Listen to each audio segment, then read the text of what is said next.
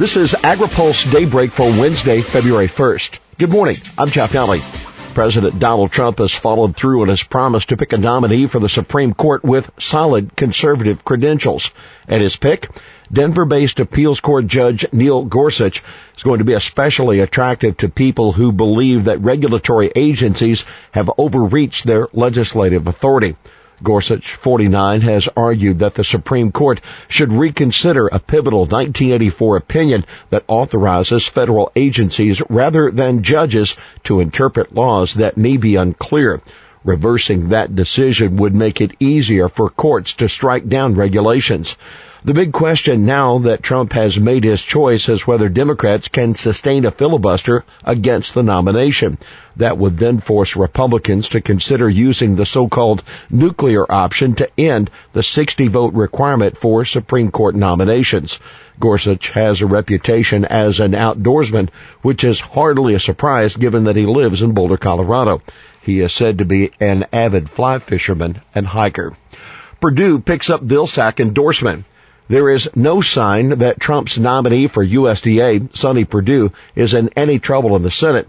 But the former Georgia governor now has a huge endorsement in his pocket with the support of former Agriculture Secretary Tom Vilsack. Vilsack tells AgriPulse that he spoke by phone with Perdue for about 30 minutes last week. At a speech at a dairy industry meeting in Orlando yesterday, Vilsack said he urged Perdue to fight any new cuts in the USDA budget, and they discussed the need for the secretary to be a forceful advocate within the cabinet for agricultural trade. Vilsack shares the fears of many in agriculture that Trump's aggressive trade posture with key agriculture markets, such as Mexico, could backfire on U.S. farmers. Still, no time has been set for Perdue's nomination hearing. Senate Agriculture Committee Chairman Pat Roberts tells AgriPulse he's still waiting on the official paperwork for Perdue's nomination and then will schedule his confirmation as soon as possible. Presidential nominees are required to fill out a number of exhaustive forms before the confirmation process can begin, including a public financial disclosure report and a national security questionnaire. Help wanted at USDA. The president and CEO of the Corn Refiners Association, John Bodie, is appealing to state agriculture officials to consider joining Perdue at USDA.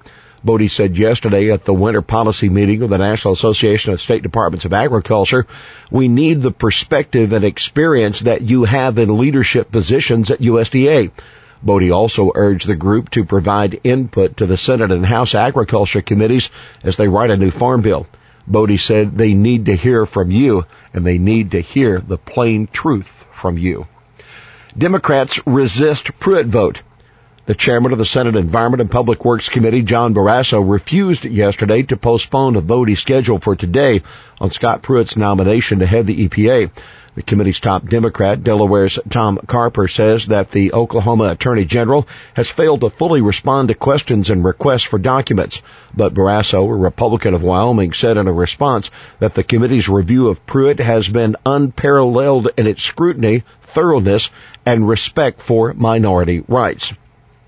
Interior energy nominations head to the Senate floor.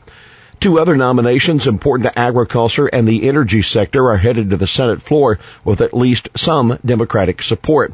A mix of 3 Democrats and 1 independent, Maine's August King, joined Republicans on the Senate Energy and Natural Resources Committee yesterday on separate votes to approve nominations of Ryan Zinke to be Secretary of Interior and Rick Perry to be Secretary of Energy.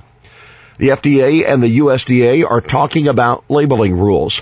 The FDA's acting commissioner, Stephen Ostroff, said his agency is in discussions with USDA about an industry request to schedule at the same time the deadlines for GMO disclosure and changes in nutrition labeling.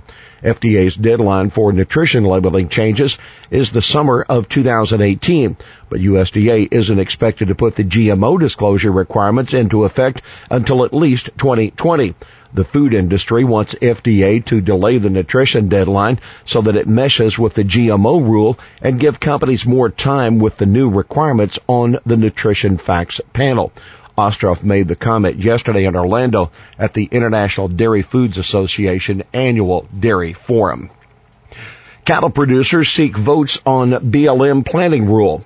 Resolutions have been introduced in the House and the Senate that would kill recent changes that the Bureau of Land Management made to its regulations for land use planning.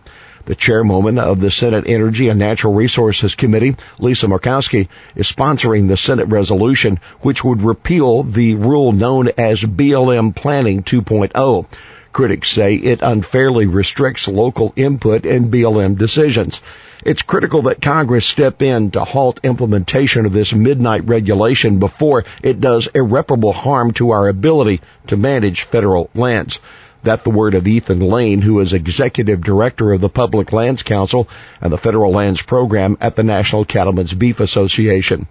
Despite paying lip service to our input in the final rule, the fundamental problems with Planning 2.0 remain, and the rule must be withdrawn. The House is holding a series of votes on similar resolutions this week, including one that would kill BLM's new restrictions on methane flaring. Here's today's He Said It. We have got to start talking about all of the people's lives who are positively impacted by trade. That's the word of former Agriculture Secretary Tom Vilsack when asked at the IDFA forum how the industry can respond to public anxiety about trade.